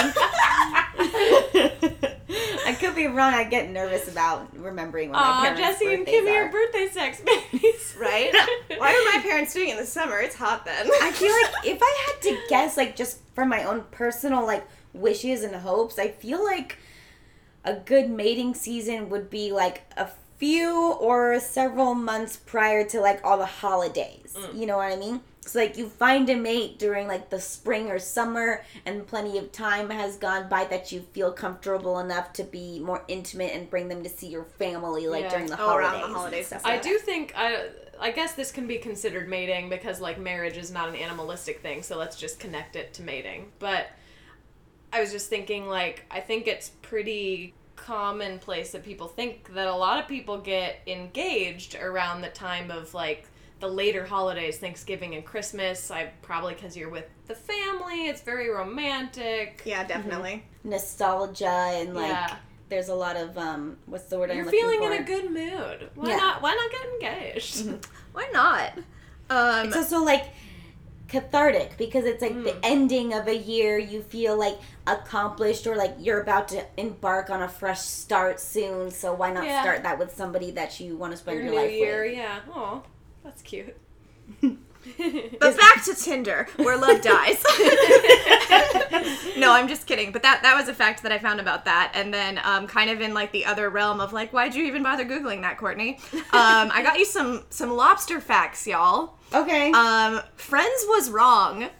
And, like, I was at Target today, and there was a sweatshirt that was like, I'm your lobster, or, like, he's your lobster. And just, like, the idea that Phoebe has told this whole generation of people that a lobster's mate for life and, like, you're always looking for one. Not even kind of true. Not even a little bit true. I never watched Friends. Is it, like, that's something that happens on Friends? She goes, he's her lobster when they get back together. It became, like, one of their main things. Like, it's not as iconic as, like, Pivot. Yeah. Pivot. But I don't find lobsters endearing or cute. We looked up, like, pictures of their teeth and we were horrified. Yeah, it's terrible. They have, like, fangs. The bottom of, like, from the top view, sure, they're fine. But from the bottom view, horrific. Water spider. And they're disgusting. And their mating ritual is gross. What is it? Well, apparently, the male lobsters are just, like, serial bangers. And they get to mate with, like, every female in, like, a harem. And only for 2 weeks at a time. Their love is not everlasting. And it's just so patriarchal as well. The female has to shed her entire body and crawl into his shell and be like, house me for 2 weeks while I get pregnant, please. Until, like, she's ready to regrow a shell. And then she's like, thanks for the sperm, goodbye. Ew. And she, like, leaves, and then he's like, who's next? And he, like, opens himself up to another one. Ew, and that's so disturbing. So, like, Colin, why do you want to do that? Yay. Yeah, they're not in it for the long haul, these lobsters. And I don't like them. And I would not want to be one. Some other fun facts that I found, which I think Kimmy will have something to say about this as well, but we all were like, well, geez, when the production company title cards came up at the beginning, because there are so many production title and companies, and it all lends itself because it is like a French, an Irish, Dutch, a Greek, and a British film production company all giving money and putting themselves into this, is that Yorgos did not want this film to feel as though it existed anywhere. Yeah. And he wanted to cast from, like, all different backgrounds. And, I mean, they all ended up still being very white, but we have, like, a British, an American, a French, a Greek, and I think that's really cool that we don't know where we're supposed to be, and it doesn't really matter. So it's, like, very ambiguous time and place. And it just feels like it could be happening right now. Yeah. Yeah, I liked that. And before we move on to theme, my last fun fact that I just don't really know where to throw, so I'll say it here. David is the named character in the film, but Yorgos had plans for all of them to have names. Oh. And Rachel Weisz, actually, in several interviews I watched, she said, my character did not have a name, and they didn't really have, like, a psychological backstory that I could cling to, so for me it was all about the text. And no, I didn't give my character a name. She is clear on that she did not want this character to have a name. She's like, I am short-sighted woman. And I watched all these different interviews of her saying that. And then it isn't until I watched an interview with a panel of them all where they're all on it. And she says, well, you know, short-sighted woman, and she's going on and stuff. And Yorgos just very slyly just gets on the mic and just goes, Emma. And Rachel's like, excuse me? And he goes, oh, her name's Emma. And just Rachel, like, took it so well, she, like, giggled, and then she turned to Colin, and she goes, David, nice to meet you. My name's apparently Emma. And they, like, shake hands, and he's like, yeah, they all have names. Her name's Emma. And just, can you imagine, like, maybe she never asked, or maybe he never told her. Yeah, I would have taken it so personally. I would have been like, why didn't you tell me my name was Emma? He's like, her name's Emma. It Wow. is, and I loved that. I kind of want to understand the reasoning behind. She seemed adamant about not wanting her character to have a name.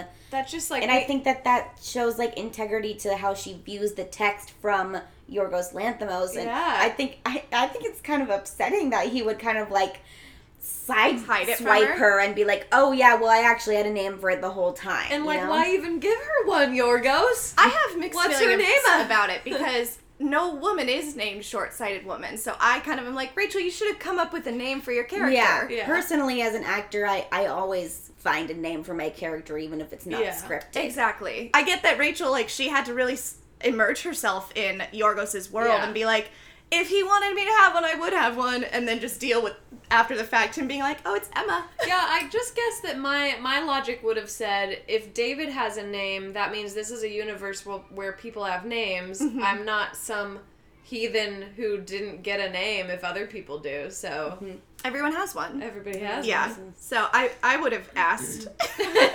Or I would have come up with one my own, and then when he's, boldly on a panel, it's like, your name's Emma. I would have been like, actually, it's Rachel. Personally, like I said, I would pick a name for myself, but I think that her reasoning for not wanting to choose her own name, I think supports her view of the text. So, I don't know. I think I agree as well.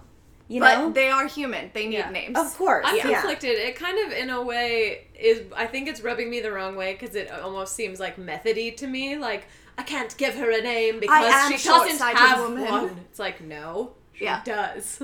Oh, it's like that Emma Stone sketch where she's like a woman who gets cheated on, and she takes it so personally.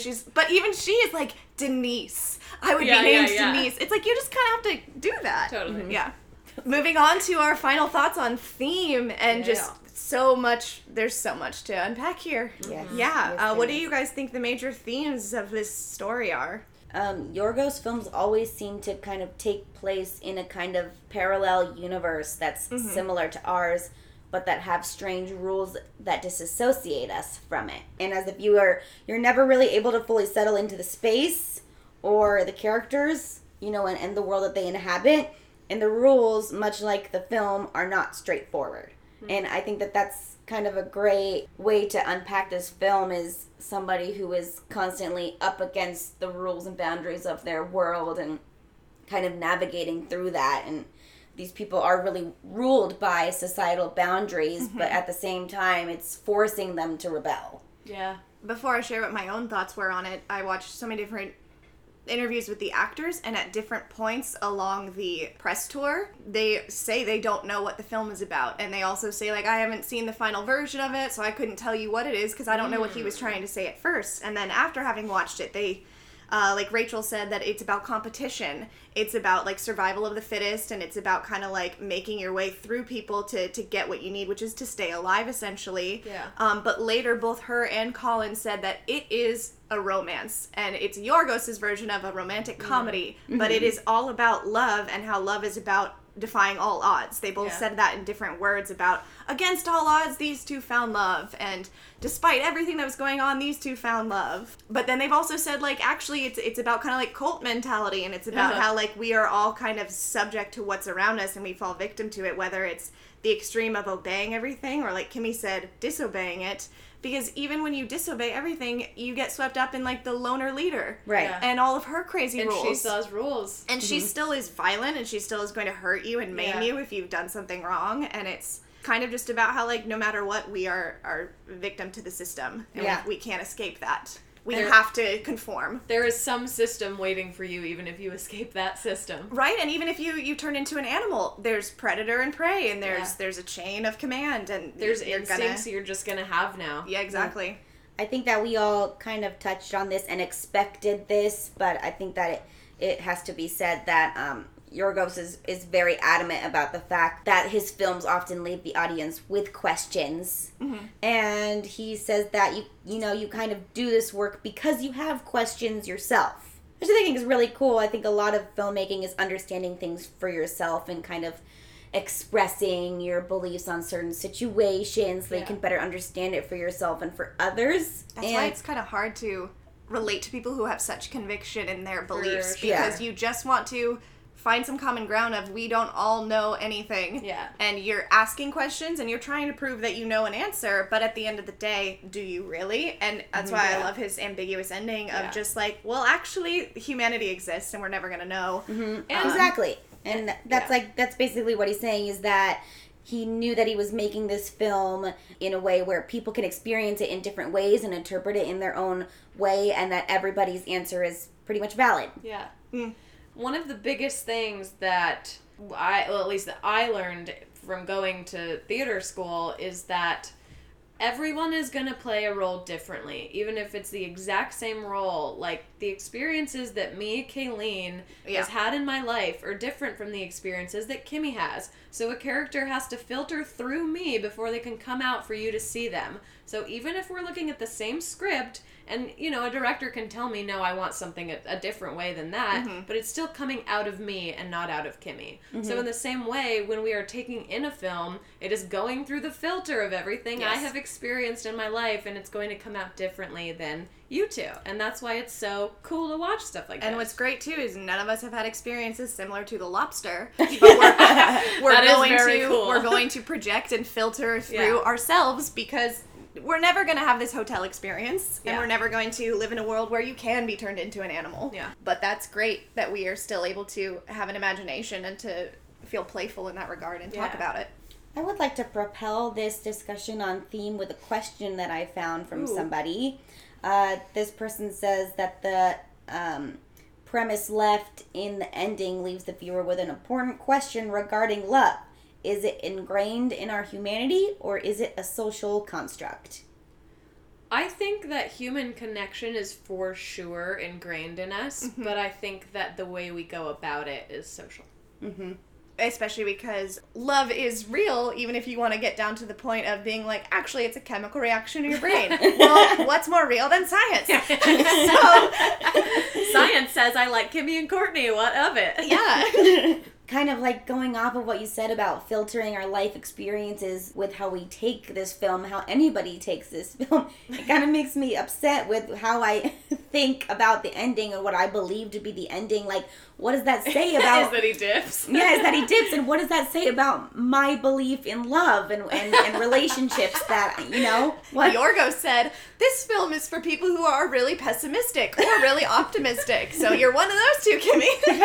because I came up with that idea just from watching it, but I'm like, if this is connected to, like, my life experiences, like, fuck. As we discovered when we talked about it, I never had that same reaction you two did. Right. I thought the answer is he lies and they stay together forever, and you both were like, excuse you, no. What I like is that none of us think he poked his eyes out. Now I gotta talk to that person and see what they've been through. Right? Well, that's what I would do. This isn't fulfilling at all, but Colin Farrell offered that there's 3 endings to the option. And it's all 3 we came up with. Yeah, it's all the 3 that we came up with. Yeah. You're so smart. That he did it. No, I took a picture of it. Oh, really? It's fine. Oh. I'm just mad because I forgot I had a screenshot. Oh. It is something that the interviewer was very taken aback by and surprised because, if I may, Colin says, honest to God, part of me thinks he does it. Then part of me thinks that the camera cuts back to Rachel Weisz and I'm already in a fucking Uber heading down the road as fast as I can. And the interviewer's like, huh? And he goes, and part of me goes to the third option. And the interviewer says, what? Which is what? And he says that he doesn't do it, but he goes back to her and tells her that he did. What the And I was F, like, you guys? that's what I thought all along. And that's funny because Kimmy and I had the first 2 thoughts and then later I had the other thought. So all 3 of us make up one Colin Farrell. That's all I've ever wanted, honestly. Yes. Any other thoughts on just other themes that went into it for me? And I like that we all talked about this because I thought there's one side of it which is about competition, but the other side of it is just wanting to feel supported and or connected and or together and or part of a unit. Whether it's John C. Reilly wanting to, in his animal life, which he kind of sees coming, he wants to have a friend. Yeah.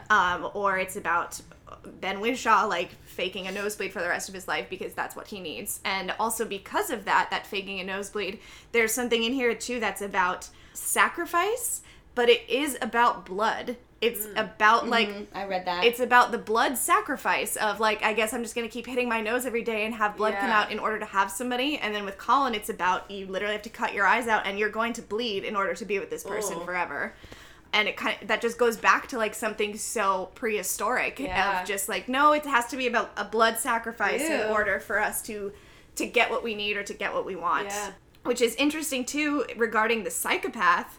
She is never breaking any rules in this world. You're allowed to kick a dog to death, and you're allowed to like blood, and you're allowed to like violence because it's just inevitable. And you are allowed to never pick a mate as long as you're kicking Loner's ass. As long as you're doing that. As long, like, that's her sacrifice, is I'm going to keep sacrificing other people so that I may stay in this hotel forever. Yeah. I think that she's kind of cheating the system. She is, you know why? Because one of my biggest issues with the way that this world works is that what if you're coming to the hotel at a time where the person that you're supposed to be with isn't going to be there? Yeah. You know, and then they come the next time and you're already an animal. You know, it doesn't seem fair because it's like maybe this group of people, the person I'm supposed to be with is not here. Ooh, you know? but this also takes us into like this territory of that's just how life works. Maybe the person you're supposed to be with is married, and then by the time they're divorced, you're married and you're never together. Yeah. I did see something online that it is interesting that they offer at the beginning either a heterosexual or a homosexual relationship. Yeah. Some people were theorizing online that she's actually gay.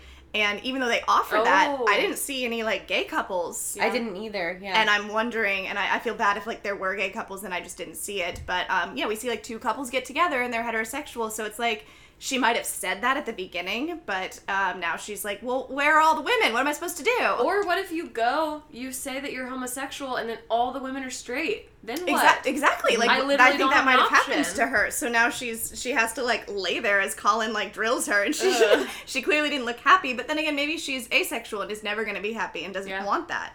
Yeah, that's true. My favorite Letterboxd review of this was like, you're telling me that I get to live in a hotel for 45 days where I don't speak to anyone, and at the end of it, I get turned into a house cat? Sign me up. And it's like, yeah, that's the introvert's way of looking at this and being like, dig it. Yeah.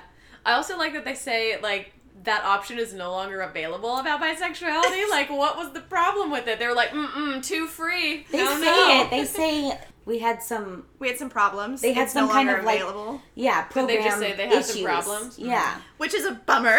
And yeah, I don't like how there is the whole, I do like it, but it sucks that this world is just about you can't have a middle ground. Yeah. Even if you want to go be with the loners where you think you're free and wild, no, there's still the exact same rules. You have to be a loner as opposed to you have to be a couple. Yeah. Same way you can't have a half-size shoe. I caught something that was also interesting about the psychopathic woman when he decides that he's going to get on her level and he's going to act like her. First we see him like standing over the woman who jumped off the who jumped and who's bleeding out, and he's like, gross. But do you guys remember the first time that he speaks to her and like when they get together? In the hot tub? Which is boiling water, like what a lobster would climb into. Ew.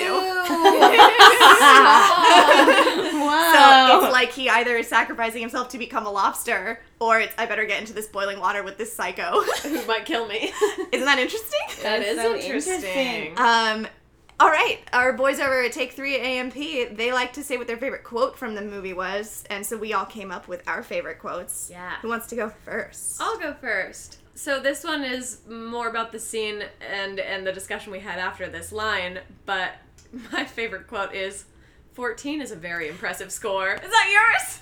That was my honorable mention. Oh, okay. Because it ties to my actual one. Oh, okay. Yes, go ahead. I just thought that was really funny because, yeah, 14 is impressive on a 1 to 15 scale, but it isn't really when you're talking about the love of your life. No. And when, especially, you're in a gunpoint situation, if someone says, on a scale of 1 to 15, how much do you love Courtney? I'm going to say like 127 because don't shoot my friend. And he says 14 and she just says 14 is a very impressive score. I think that's hysterical. Especially because 15 is such an arbitrary number. Like, why? Yeah. Why not 10? You would think she'd go for 10, which Right. even still is a ridiculous way to measure your affection for someone. Right. Your lifelong spouse, no less. Yeah. Yeah. So then what was your quote that was before that? That was my favorite quote because of how funny it is. And also because it really ties to the quote that is my favorite that I just find kind of gut punchy, and it's very similar. It is literally like the same idea of what that guy is saying in a flipped way because you think there's so much love there, and it's just heartbreaking when Rachel Weisz has been blinded and she's in the woods with the knife out and she's like trying her best to stab whoever's coming close, and she said, "Why did you have to blind me? You could have blinded him." Oh. And it's just so sad because even in this like perfect romance that we think we've got here, it comes down to it, and it's like we're all selfish, and we could have had this world, and they could have defied all odds, but that sucks. Yeah. You want them to be successful, and you want them to be happy together, but they took away her eyes. That's so mean. And then to top it all off, she has to like have this internal struggle of wondering why she risked it all for him. Yeah. It's so sad. I love that line though. God, especially if he leaves her. Exactly. Especially, yeah, and it was totally not worth it. a fun fact I found is that on set, Rachel Weisz was like, "This is a mistake, right? I'm not supposed to say this. Did you mix up the wording?" And Yorgos was like, "That's your line, say it." And she just kind of felt really sad that she had to as well. Yeah. Mm-hmm.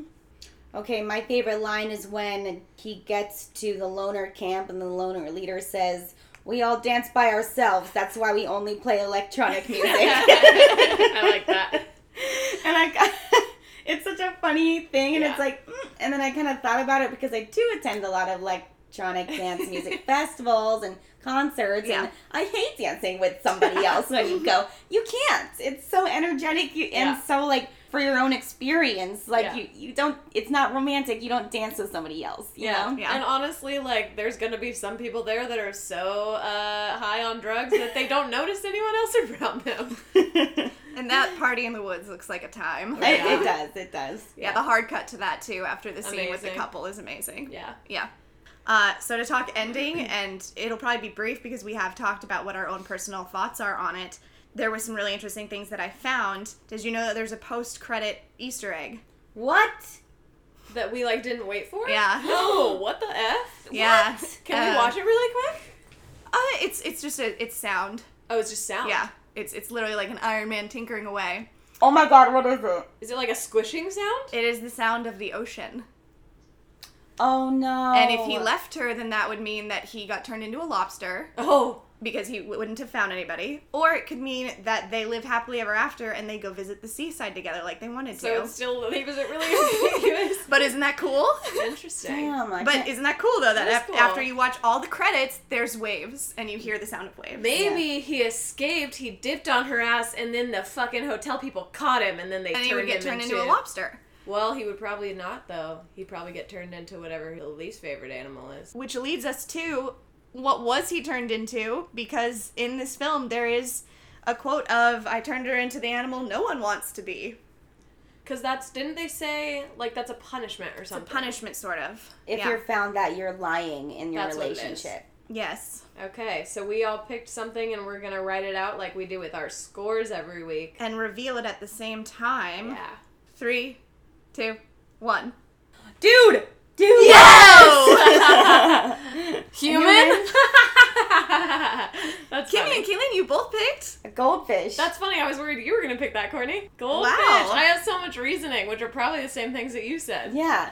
So, I also had a thought, which, like, this isn't a choice, so I didn't put it on here, but I had this thought of, like, how funny would it be if they say, like, you're gonna get turned to the animal no one wants to be, and then they go, like, oh no, a snake, and then they're like, yeah, that. Like, they make them say what that, what theirs is. Yeah, okay, so my main reason is that I was thinking, like, what's a really basic bitch animal? Because that would be something that people just would, like, regard as kind of, like, the disposable animal. It seems like something in this realm that they would not want to be that, because it's, I don't know, it's kind of the poster child for not being important. You can win them for 5 cents, or you can buy them, like, for food for other animals.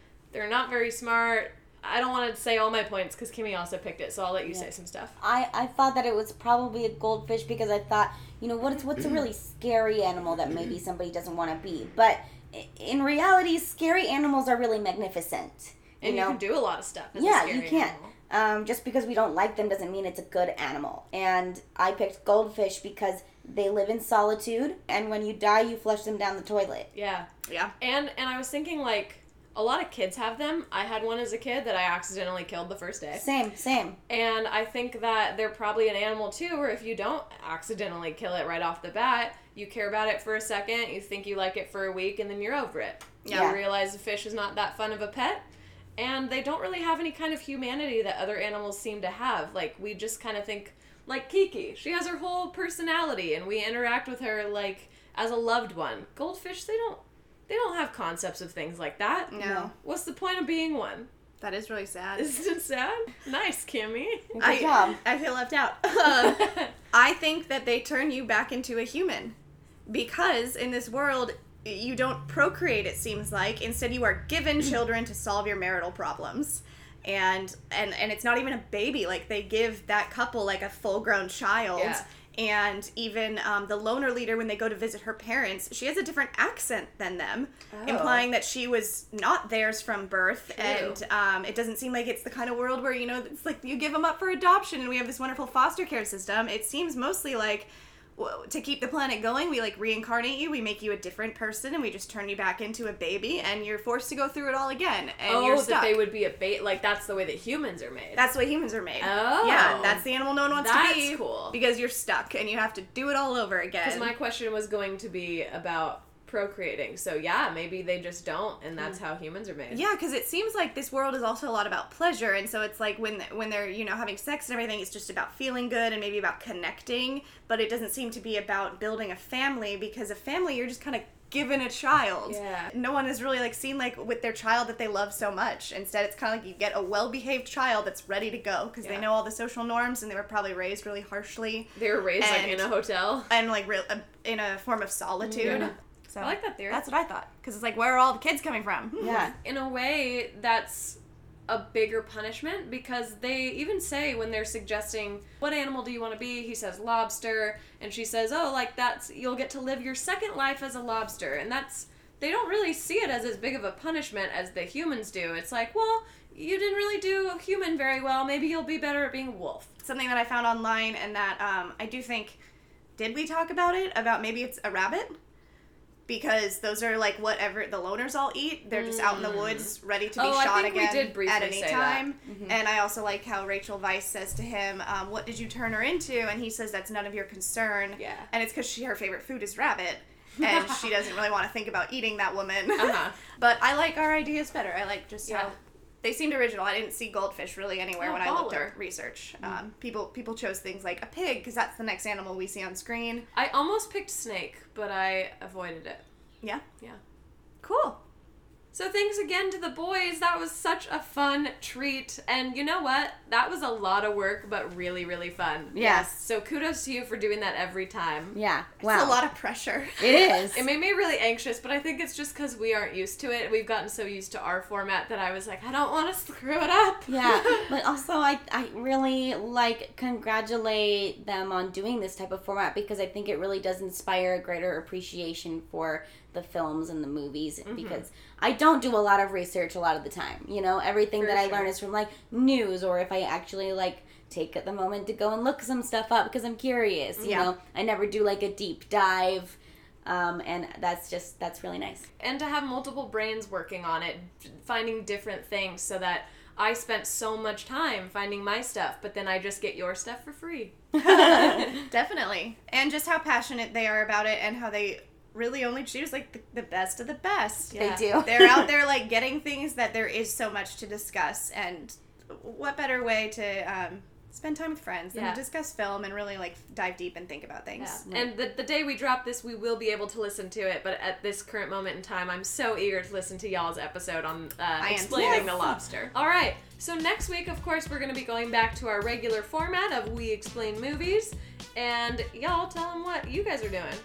Courtney and I will be discussing the entire plot of the new film, The Lighthouse. I almost said The Lobster. I could tell that's where your mouth was going. They're both beachy. The Lighthouse by Robert Eggers, starring Robert Pattinson and Willem Dafoe. To Kayleen. I decided I would pass because it's such an ambiguous trailer that I don't know if I'll like it or not, and it's made by the guy who made The Witch, so I'm afraid.